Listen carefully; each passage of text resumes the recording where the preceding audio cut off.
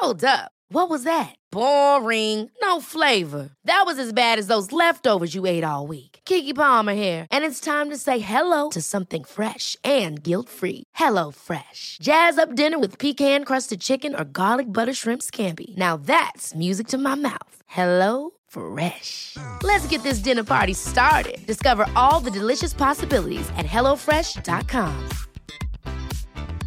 Hiring for your small business? If you're not looking for professionals on LinkedIn, you're looking in the wrong place. That's like looking for your car keys in a fish tank. LinkedIn helps you hire professionals you can't find anywhere else, even those who aren't actively searching for a new job but might be open to the perfect role. In a given month, over 70% of LinkedIn users don't even visit other leading job sites. So start looking in the right place. With LinkedIn, you can hire professionals like a professional. Post your free job on linkedin.com/people today. One size fits all seems like a good idea for clothes until you try them on. Same goes for healthcare. That's why United Healthcare offers flexible, budget-friendly coverage for medical, vision, dental, and more. Learn more at uh1.com.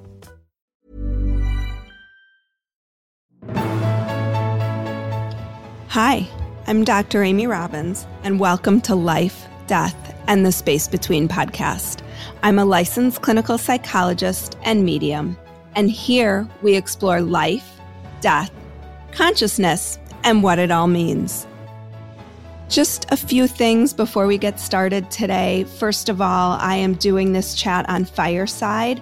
If you have not yet joined me on Fireside, you can do so by following me on Instagram at Dr. Amy Robbins. And there is a link in my bio where you can follow me on Fireside. And these chats on Fireside are live, so anybody can join as long as you have the link. So head on over and you can meet us here. I'm going to be hosting podcasts on Thursdays. Not sure exactly the time yet, but it will be Thursdays pretty consistently starting now, which is May 13th. So check us out over there, join me. And just want to welcome Samuel Moore-Sobel to the show today. Samuel is an author, speaker, and columnist. His debut memoir, Can You See My Scars?, is a story of a harrowing encounter with sulfuric acid, trauma, and severe burns. His book is currently available for purchase through Mascot Books and on Amazon. He writes about his trauma and his experience as a burn survivor. He has been invited to share his story with audiences across the country and offers practical advice on how to overcome adversity. He has a degree in government and international politics and currently lives with his wife in Northern Virginia. You can learn more about Samuel at samuelmoresobel.com. Welcome to the show, Samuel. If you haven't subscribed to my newsletter yet, please go to dramyrobbins.com and go ahead and subscribe. Every other week, I send out guided insights called Soul Wisdoms and also give you a little sneak peek as to what's on the show, what you can hear coming up on wherever you get your podcasts, and also what you can join me live on Fireside for. So Fireside is a platform where you can come on, the audience can ask questions and participate in my show. Also, if you haven't had a chance to check out my Patreon page, just go to Patreon and put in my name, Amy Robbins, and you can see the different levels. If you become a subscriber to any of that, then there's little added bonuses that you get at each level, 5, 10, and 20, or whatever you can to support the show. Thank you all for your support and enjoy the show. Thank you so much for having me on, Amy. It's an honor to be here. So I'm excited to talk to you because one of the things that I often talk about on my show is this notion of making meaning out of tragedy, out of difficulty, which is something that you have surely done. So can you start by telling us about what happened to you and your story? Absolutely. So my journey begins on September 1st, 2009. I was 15 years old. And I was just about to start my sophomore year of high school. And I was hired for a day to move boxes and furniture for a man who lived nearby in my community. And he described the job as moving boxes and furniture from his home to a nearby storage facility. But when I arrived on September 1st, 2009, the details of the job immediately changed. And at the time, I chalked it up to miscommunication. But as the day unfolded, there was more and more miscommunications and things that changed throughout the day. So, for instance, at that point, we were told no. Instead of taking items from the man's house to this storage facility, we were to empty the storage facility, bring the contents of that in the facility back to his home, and then from there take it to a friend's house, whatever was left over that he couldn't fit into his garage, to a friend's house who lived, in his words, just down the road. It turned out that his friend lived much longer away than he indicated. 5 minutes became 10, 10 became 20, and then all of a sudden it had been more than 45 minutes. And I found myself in a place I didn't recognize, that I'd never been before. I noticed we'd cross county lines. And so my anxiety level is just continuing to go up as with each passing minute as the U-Haul truck gets closer and closer to this person's house. And you're with him. You have no way to kind of escape if you need to. Exactly. Right. Yeah. So I'm with him in this truck, and we're just, kind of going where he's leading. And we end up at this person's house. And she lived at the top of this hill. It was kind of off a gravel road up at the top of this hill. And there was a shed that was at the bottom of the hill where he was backing the truck to, because apparently we were going to be taking what was in the truck and putting it in this woman's shed. Once we arrived at the house and he backed the truck down to the bottom of the hill, the woman opened the shed and it was filled to the brim with boxes and furniture and just extraneous items. And so we were then informed that we were going to have to empty her shed before getting the things in the truck into the shed. So the job just keeps getting bigger and taking longer. And so I'll never forget a box making its way into my hands and looking down, just seeing books and hay. And when I say hay, it was literally straw protruding from this box, which I thought was kind of odd, but who am I to judge what people have in their sheds, right? And so I, kind of look down, it seems fine. And the woman tells me, just toss it. And there's a cement slab that's nearby that we're tossing everything onto. And the second it hits that cement slab, an explosion rings out. And I can see this substance that's flying towards me. I don't know what it is, but I see this kind of liquid coming towards me. And miraculously, I close my eyes. And then the second it hits my face, within a second or two, the pain just begins. And so you are here. You had a friend with you. Yes. But you are at this place where you don't really know where you are. This strange man is with you. So sort of take us through a bit about what happens next and how this all continued to unfold and what the physical damage was, frankly, because that's what happened. Yeah, absolutely. Yeah. So from there, eventually I'm, this hits my face. I'm in an overwhelming amount of pain, trying to figure out what this is. The man leads me up to the top of the hill and he's on the phone with 911 and I hear them asking him questions. We get to the top of the hill and the 911 operator has asked him what the substance was and he doesn't know. So he says he's going to go back down and find out what that is. And he hands me the phone. And so I'm at the top of this hill and I'm alone and I'm writhing in pain. I get to the point where I can't stand anymore. I drop to my knees. And I feel like, I don't know what's happening to me. I mean, it feels like this could be the end. I'm starting to wonder whether I'm going to die on this hill in the middle of a place where I don't know where I am. And I'm looking at all of these trees that are surrounding the property. And I'm looking around and wondering if this is the last time I'm going to see trees. Eventually, the paramedics come and they lift me onto a stretcher, lift me into the ambulance. And that's when I overhear a conversation where the woman is having a conversation with the authorities. And it's relayed to me that the substance is sulfuric acid, that it was a glass jar of sulfuric acid that was at the bottom of this box, stored in a dangerous manner. And that's what that had burned me. Once I get to the hospital, they take off all my clothes. They throw me into a chemical shower. And that's the first relief I get where the pain starts to subside a bit. And then from there, I'm taken to a room. What's a chemical shower? So a chemical shower is where they're trying to wash all of the chemical off your body. And so it's repeated. It's just kind of this big open shower area where they kind of put you there, and they're kind of washing everything. They want to wash all the, in my case, sulfuric acid off of my body, and they didn't know where it all was, right? So they're thinking, they see it. It was to my face and my arms, but that just to be safe, are showering me all over to make sure that it didn't hit anywhere else, and try to wash it off my body and kind of reduce the impact of the acid to my face. So from there, I'm taken to the hospital room, and they tell me that I have suffered second and third degree burns to my face and arms as a result of this accident. And they're doing a lot of tests. They're trying to figure out if I swallowed any. I'm told that if I swallowed even a drop, it could burn through my esophagus. It could burn, destroy my organs. And so at that point, my life would be in danger. They're also really concerned about my eyes based on my eyelids had been burned. And so they're really worried about my eyesight. We would find out later that even just one drop in your eye will make you blind. And so there's a lot of concern about, my organs. And from there, they're telling me they're going to medevac me to a hospital in Washington, D.C. That can better handle my care. So eventually I'm medevaced to that hospital, and I spend the night there.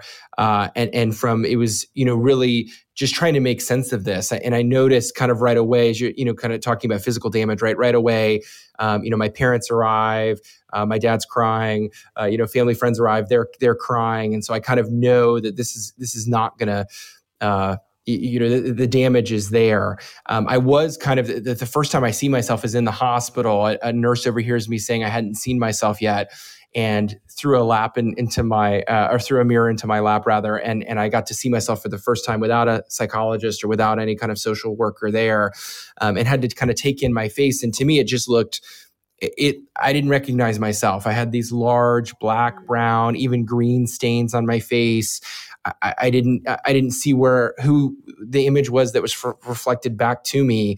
And it was just, it was clear in that moment. That was the first moment, Amy, where I felt like my life is never going to be the same.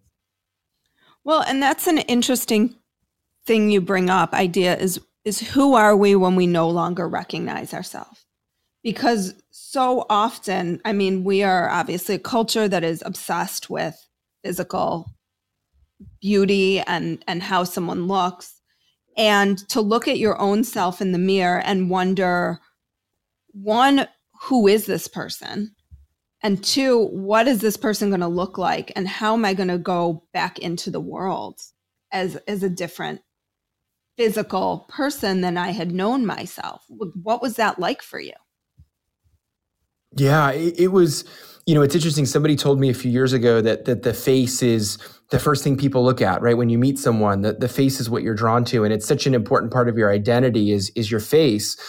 And, for me, going back into that world, it just felt so disorienting. For the first few, months, I didn't really leave the house because of the risk of infection. So I was stuck on homebound tutoring. So unlike the rest of my class, I did not go back to school like everybody else the next week. I was stuck on homebound tutoring. And so the teachers would teach all day, and then they would come to my house in the afternoon and teach me at my dining room table. And so that happened. And it's interesting that so much of this experience over the last year with the coronavirus has brought back some of what I felt in those days of not being able to leave the house, of having to be careful of hugging others because of the affected areas, having to wear antibiotic on my face at all times in the beginning. So not able to, having to kind of keep my distance. It was really disorienting, and it felt really lonely. And, I didn't go back to school until later that fall. And it was, going back, it just felt like walking into a different world. I felt like, I didn't have as much in common with my classmates anymore. I'd had this life-altering experience that, I'd had to almost grow up overnight. I felt like I had made that trek from, being a teenager into adulthood and having to grapple with these really adult, thoughts and feelings and having to be in and out of surgeries. And it was really, really hard and kind of noticing, does this person notice? Am I going to have to explain what happened to me, and having to struggle with, distilling my story into a 30-second soundbite when somebody asks me, after a class or in the hallway. And so it was a really disorienting experience. And I really struggled to find a way to kind of come back to normal, as that word, whatever that word means, right? But to kind of a return to normal or a return to what life looked like before the accident. And ultimately, it was a new normal. And what a challenging time to have to go through something like that. Like teenager moving into adulthood, figuring out who you are and your identity is so important at that time. And then to have to really have that all stripped away how did you deal with the emotional piece of all of that? Yeah, that's a great question. I think for me, I had to, in the first few months, you're really focused on the physical recovery, right? Everybody's really focused on, the constant doctor's appointments, figuring out what's the damage going to be like, how many surgeries are required. But, tell us a bit about what the physical process was like for you. Sure. Yeah. So for me, it was, it was a years long journey. I had my last surgery only 3 years ago. So it was, more than a dozen operations to my face. There was a skin graft at one point where they took skin from my ear and tried to put it under my nose for the scar under my nose, because it was pulling my right nostril down, and I was having trouble with breathing. But also, out of that side of my nose, but also just the constant parade of surgeries. I did laser operations as well, where they're trying to break up the density of the scarring, kind of to reduce the redness and the density so that it's not as visible. Really just anything that they could do, they did over a period of about 8 or 9 years of just continual operations. And I'm, just for the right, I've healed really well, right? For those who, see me now, I look very different. My doctor jokes that I look like I got in a bad bike accident, but not a sulfuric acid accident. Yeah, so no, you would really never, even, I'm looking at you because we're Zooming while we're doing this. You would never know. Yeah. Yeah. So it's healed really well. And I'm very grateful for that. I had great doctors who did a lot of work to get me here. But healing was hard. Physical healing was a lot of work, but I would say emotional healing was a lot of work as well. And, for me, I once a few months passed, I started to notice these symptoms I was experiencing, right? So for me, it was irritability, having trouble sleeping, insomnia, having issues getting out of bed in the morning, just lacking in energy, unable to focus, just feeling really isolated, really alone. And so I ended up going to counseling, which was one of the best decisions I made early on in this process of going to see a psychiatrist. And he diagnosed me at the time with symptoms of post-traumatic stress disorder and depression. And so it was a really, long journey of identifying what I would call those emotional scars. For me, the emotional scars in some way were even more impactful than the physical scars. And sometimes they kind of fed into each other, right? So whenever I would have a surgery, the emotional fallout was hard to grapple with as well, because it was opening up those same areas that had been injured in the first place. And so it just felt like it brought back a lot of memories. I'd start having nightmares again and kind of, it would just be really unsettling. And so it was kind of this constant struggle for several years to achieve a place of physical health, but also good mental health as well.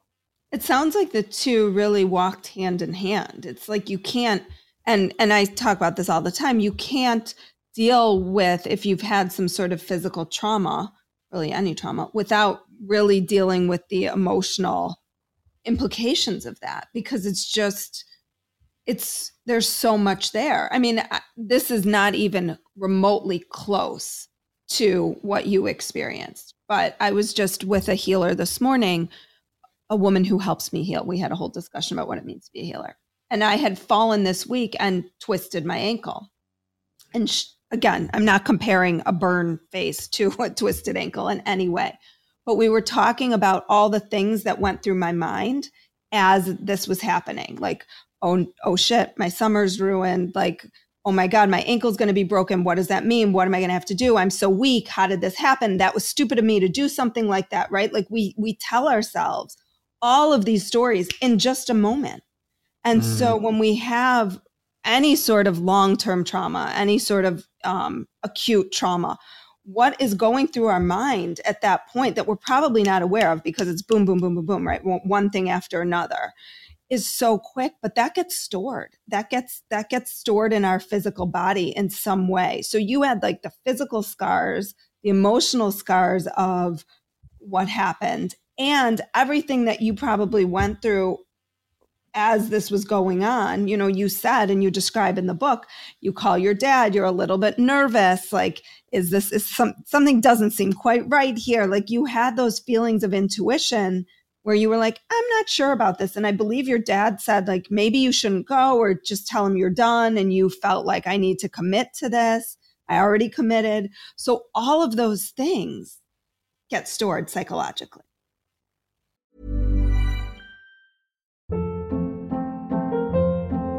Hold up. What was that? Boring. No flavor. That was as bad as those leftovers you ate all week. Keke Palmer here, and it's time to say hello to something fresh and guilt-free. Hello Fresh. Jazz up dinner with pecan-crusted chicken or garlic butter shrimp scampi. Now that's music to my mouth. Hello Fresh. Let's get this dinner party started. Discover all the delicious possibilities at hellofresh.com. I'm Sandra, and I'm just the professional your small business was looking for. But you didn't hire me because you didn't use LinkedIn Jobs. LinkedIn has professionals you can't find anywhere else, including those who aren't actively looking for a new job, but might be open to the perfect role, like me. In a given month, over 70% of LinkedIn users don't visit other leading job sites. So if you're not looking on LinkedIn, you'll miss out on great candidates like Sandra. Start hiring professionals like a professional. Post your free job on linkedin.com/people today. Yeah, absolutely. Yeah, I totally relate to that. And I think for me, one of the big things that I told myself was, and that started from the night in the hospital was, as you're talking about all the thoughts that you have, right, in the immediacy of something that happens like this. And it was, the two big things I was thinking were, am I going to be able to go back to high school and graduate? Am I going to be able to go to college? But the big thing was, am I ever going to find someone to love me? Like, am I ever going to find a girl to fall in love with me? I mean, I thought I was never going to be able to date or get married. I mean, I felt like that whole avenue had been sealed off. And that was probably the long standing scar, as I would say, the emotional wound that I took with me. And I took that into my 20s. And I ended up in relationships, I describe a little bit in my book, but ended up in relationships that weren't healthy for me and where I wasn't treated well, but I stayed in them because I thought, well, I didn't think anybody was ever going to want to be with me. And so they accept my scars. So I have to, again, kind of that attitude of, well, I have to commit, right? And I have to keep going and doing this. And so that was really a painful part of my story of, really feeling unlovable because of not only the physical scars, but also the emotional scars and just feeling hopeless in the area of romance. Well, yeah. And I mean, the importance I think you talk about is working through all of this, understanding why you're feeling this way and how do you deal with that? How do you feel lovable again when you are looking in the mirror and feel unlovable? Yeah. Yeah. I think it takes a lot of work, right? Healing is a lot of work. It's not, the saying of time heals all wounds. I mean, there's truth in that, right? Time can sometimes give you distance to be able to process things, but you still have to work at it. You can't just kind of, leave it to the side and hope that it heals on its own. It takes a long time. And I think for me, I had to really identify a set of tools. And I was introduced to this concept with my psychiatrist, and it's something that I put in the book and I've carried with me ever since, is the idea that you can assemble a toolbox filled with tools that can help you to combat those feelings, whether it's, symptoms of PTSD and depression, or if it's things like that kind of negative self-talk of, oh, no one's ever going to love me, or I don't feel good looking, or, all of those things. And so I really had to develop an arsenal of tools. And I think it looks different perhaps for everybody. I think for me, writing was a big element of that. It's in part why I wrote the book. It was turning, my journals into a story.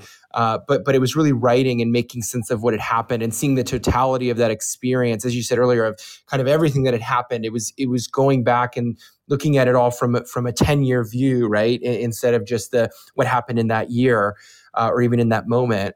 And then there was also things, like the regular things, right? The, healthy diet, exercise, which was sometimes hard to do because of the constant surgeries of being able to exercise and not be able to run and go on a run. But, those were really important. And then the other thing I would say, as far as, making meaning, right? For me, I really had to find ways to give back and serve others. And that was a key part of my journey. because it got me outside of my own experience and outside of my own head. And it also helped me see the commonalities in the human experience. I know when I tell my story, at first people are kind of, not many have gone through, having a sulfuric acid burn, right? But we can all relate to having hard things happen in adversity and physical pain, or also emotional pain, and going through a bad breakup or a death in the family, or things even, we all go through adversity, and we all have things that happen that we'd rather not happen. And so the key is not so much, will these things happen? It's the key question is, what will I do once adversity arrives? And for me, I had to make that choice to say, this isn't the face I wanted, and this isn't the story I wanted, but it's what's happened. And I can either kind of choose to wallow in that, and there was days I certainly did, and I talk about that in the book, or I can rise above that and say, I'm going to reach for more, and I'm going to use this experience to impact others for good. And that was my goal. And that's been the goal of the book, is to, nothing makes me happier than to hear from readers and say, hey, you really, helped me see things differently, or you helped me see my own scars. It's amazing to be able to use this story and transform it from this accident that never should have been because of the negligent storage of sulfuric acid into something that has meaning because it's helped other people. And so for me, that was kind of the array of tools I had to assemble. And it wasn't easy. I reached that place of what I would call, acceptance of my face or acceptance of my appearance. It really took a good 8 years to really get to that place and say, to look in the mirror and not see my scars as object of shame or, just ugliness, right? But to see them as triumph, and to see them as survival and evidence of all that I'd been through. And so it took a while to get to that place, and it took a lot of hard work to get there. Well, and I think when we talk about, you said time heals all wounds.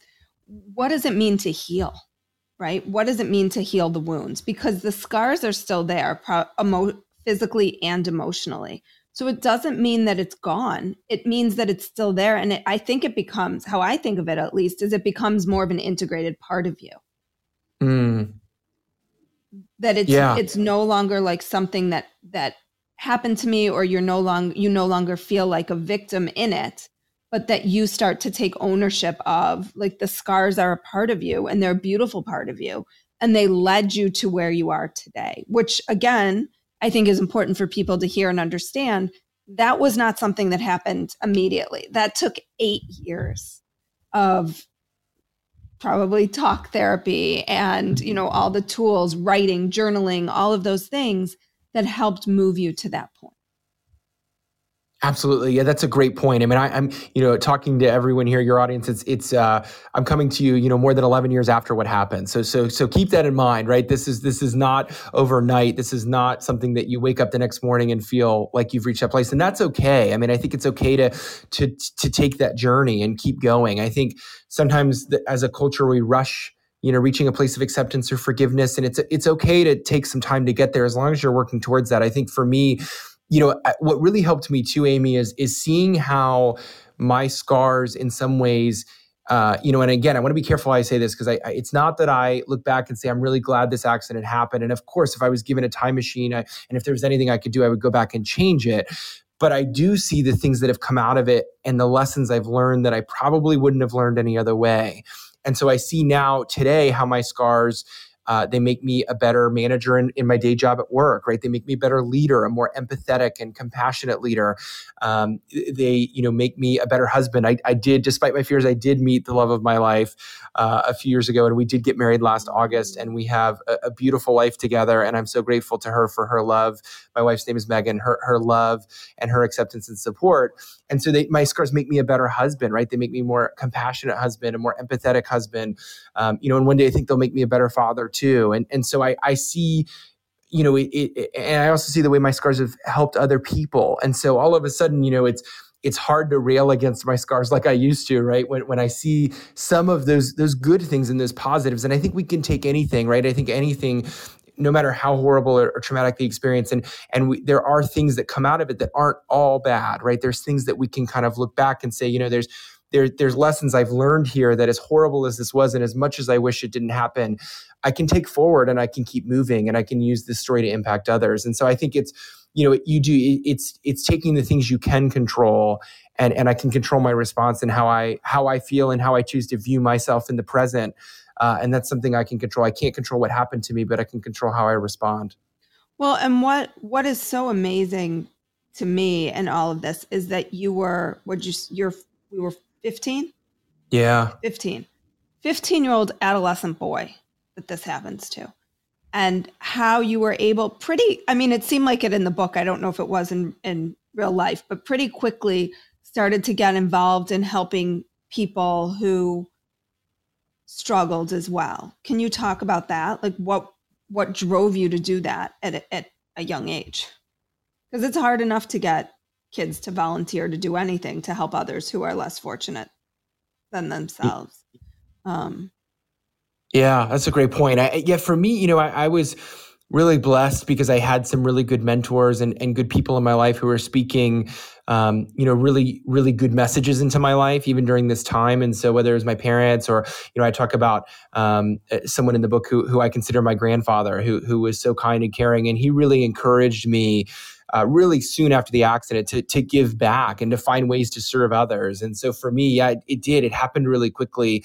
I started the summer after the accident. Once I was kind of in a place to be able to physically do that, I was able to be a camp counselor at a camp for children with special needs. And it was an amazing opportunity to give back and to work with these children who taught me so much. I mean, I came away, they probably taught me more than I taught them. It was an amazing experience. And I think for me, it was, really able, getting myself in a place, kind of getting outside my head and looking around and saying, wow, everybody has really hard things that happen. And, I always tell people, the comparison game is always a slippery slope, right? But there's always someone who has it worse than you, and there's always someone who has it better, right? But the point being, we all have hard things happen, and there's just heartbreaking things that happen to all of us. And, really getting out there and meeting other people and hearing how they overcame those struggles is really impactful.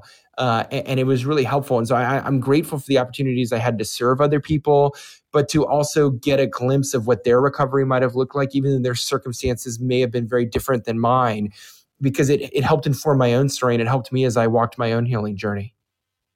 So last question before I will open it up if anybody has questions from the audience. My last question is, talk to me a little bit about the title of the book, Can You See My Scars? Because I think it's so poignant when we think about how we view people and how we view the scars that they have. There's a famous book, The Things That They Carried. I forget who the author is, which I read years ago. It'll come to me, I'm sure, as soon as we get off this call, where they talk about like all of these things that we bring with us over time. And so what did that title mean to you? Thank you. Yeah, that's a great question. I mean, I think, for me, that was the hardest part of putting the book together was, one of the hardest parts. It's writing a book is a journey. But what was the title going to be? And I played around with so many different titles. I was really trying to figure out, what encompasses this journey, not only the physical aspect, but the emotional aspect, my story has all these elements, right? It's the coming of age. Who am I in the face of adversity? And who am I going to be after this has happened to me? But also kind of, so some of the adolescence, but also, just kind of the physical recovery, the interactions with others and family. And there's just so many different themes. And it was hard to find what was going to encompass all of that. But I was actually, having a conversation with my wife and my brother, and we were kind of sitting around, and my brother came up with the title and said, I was kind of throwing some different ideas out, and he said, no, it's Can You See My Scars? And that was it. It just kind of clicked. And for me, I think the power of the title is, it's kind of a couple different meanings, right? On the one hand, I as I write about in the book, there was so many people who said they didn't see my scars or said that they weren't there. I felt like there was a lot of that reaction where either people really saw it, or people would say, oh, I don't see it. And whether that was just a coping mechanism to try to make me feel better or themselves feel better, right?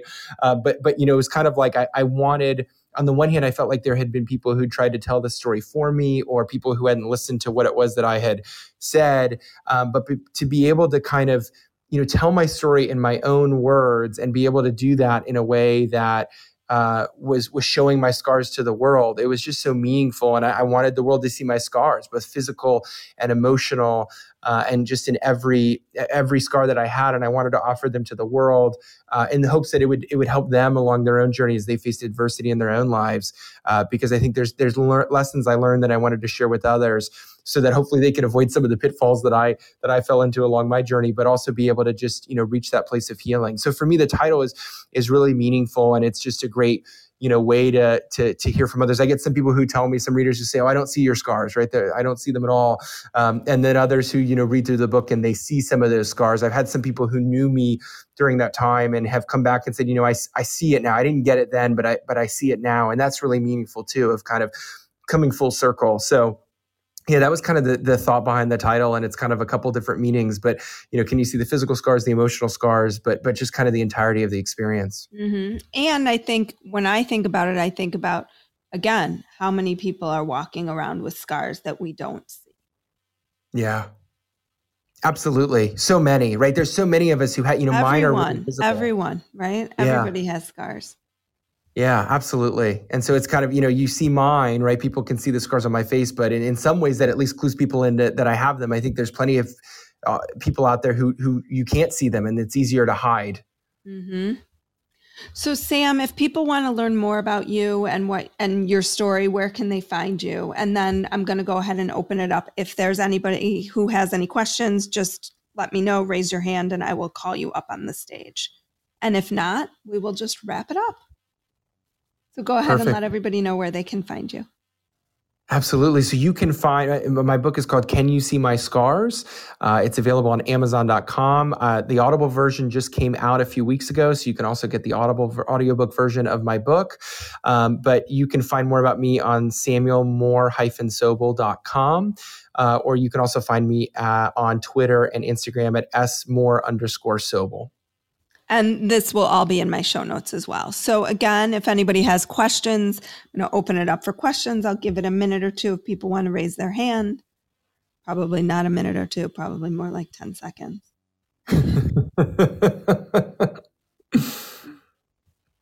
Okay. All right. Well, looks like no takers, but that's okay. Sam, thank you so much for taking the time with us today and for sharing your beautiful story and inspiring us about how we can make meaning and find meaning in our own life. I think it's always just so profound to hear how other people make sense of what happens to them and move forward and don't let adversity hold them back or stop them, but they just keep trudging on. So thank you. Thank you so much, Amy, for having me on. This was great. Thank you for your thoughtful questions, and thanks for taking the time. Really appreciate it. Like what you heard today and want to hear more? Wondering what comes next and what it all means? Head over to Apple Podcast, Spotify, Stitcher, Google Play, or anywhere you get your podcasts and hit subscribe. Also, if you could take a minute to rate and review my podcast, I would really appreciate it.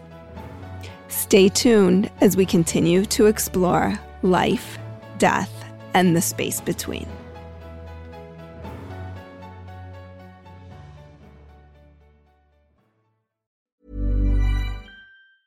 Ever catch yourself eating the same flavorless dinner 3 days in a row? Dreaming of something better? Well, HelloFresh is your guilt-free dream come true, baby. It's me, Keke Palmer. Let's wake up those taste buds with hot, juicy pecan-crusted chicken or garlic butter shrimp scampi. Hello Fresh. Stop dreaming of all the delicious possibilities and dig in at HelloFresh.com. Let's get this dinner party started.